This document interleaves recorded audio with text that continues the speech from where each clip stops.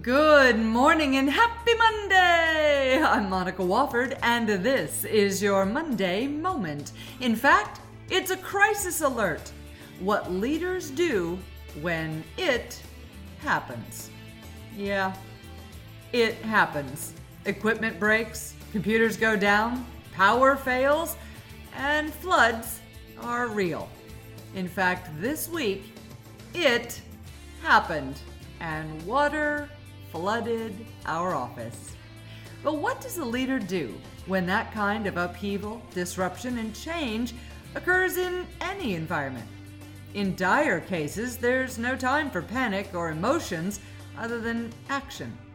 In more annoying and non-life-threatening changes or crises, a leader's word and actions can take any number of directions, particularly if he or she is not initially paying attention. In preparation for the next major mishap, crisis, or simply rapid change of epic proportion, this Monday Moment shares the steps leaders take to ensure they do a good job of managing only the damage present without creating any more damage to manage. The first step is to catch tripped triggers. Now, in the face of a crisis, a leader who's caught off guard can spew a reaction before he realizes what's happened. Shortly after, what will likely occur to be an outburst in response to the news, the event, or the mayhem. Emotions engage, and then they gain momentum. It's then that all bets are off on reasonable and rational reactions. The power of a tripped trigger is hard to fathom until it happens. Catch them quickly. Now, most leaders learn to do this through practice, though the elements of maturity and emotional intelligence are also helpful. But a trigger is nothing more than a rapidly followed habit pattern. Break the habit of believing an event and an outcome are categorically connected, and the trigger has less power. For example, the power going out does not mean the project will fail, which does not mean one's career is derailed, and that soon after the news of the failed project surfaces, one will become homeless. Even a seasoned leader's brain can make this connection in milliseconds. Identify the triggers present. Think back on those that have been tripped in the past and disconnect them. The more work a leader does on disconnecting his or her own triggers and leading his or her own thoughts, the easier it becomes to catch a tripped trigger before the reaction becomes explosive. The second step is to remember the bumper sticker.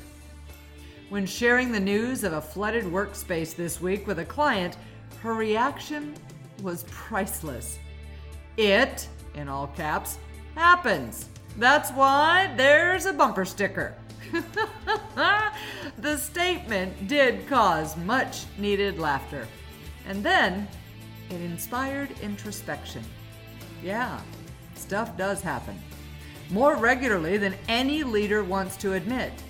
Consider it practice. And remember that sometimes, just when things appear to be falling apart, they're actually falling into place. Remember that those with the greatest successes are those who have often had the most failures. Leaders need practice in leading when things aren't easy, as well as when results are soaring. It's the practice that prepares a leader for more opportunities and develops their muscle for really leading. Maintaining stellar results, after all, among a team with little or no difficulty, requires far less skills and effort than leading a resistant team who's been through a couple of struggles. Remember the bumper sticker, and that this too shall be but a memory in Q3. And finally, whine less, and adjust quickly. Now, there is no book or course or training that mentions a step in leading that begins with the word whining. Manage through change and making adaptations, sure, they're part and parcel of a leader's skill sets, and yet both are far easier said than implemented. Learn to move ahead. Allow a time period of venting or wallowing or whining, and then get moving. Adjust and make agile decisions, even if only leading the next 10 minutes. Employ creativity. Look at the situation differently. Find a small silver lining and lean on the ideas of unexpected sources heavily. Be innovative. Remind the team that hardship is temporary.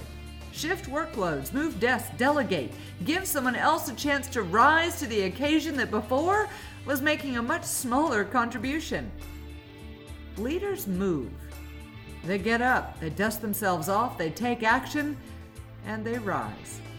They stand, even when they feel like falling. It's true, a crisis can take many forms and is subject to the leader's perspective in nearly all cases. What is a crisis for one is not a crisis for another. What is certain to erupt in complete failure for this leader will be the next golden opportunity for that other one. Yet should you find yourself in a situation of dire disruption, absolute mayhem, or simply rapidly changing, unexpected, and tumultuous alteration to what you thought was the ideal plan of action, catch your triggers. Remember the slogans worthy of bumper stickers, and adjust quickly. Looking back on what is now a difficult situation, you'll easily be able to note the myriad of lessons present that just may change your mindset and your ability to be a better leader in the future. I'm Monica Wofford, and that's your Monday Moment. Have a great week, an even better Monday, and of course, stay contagious.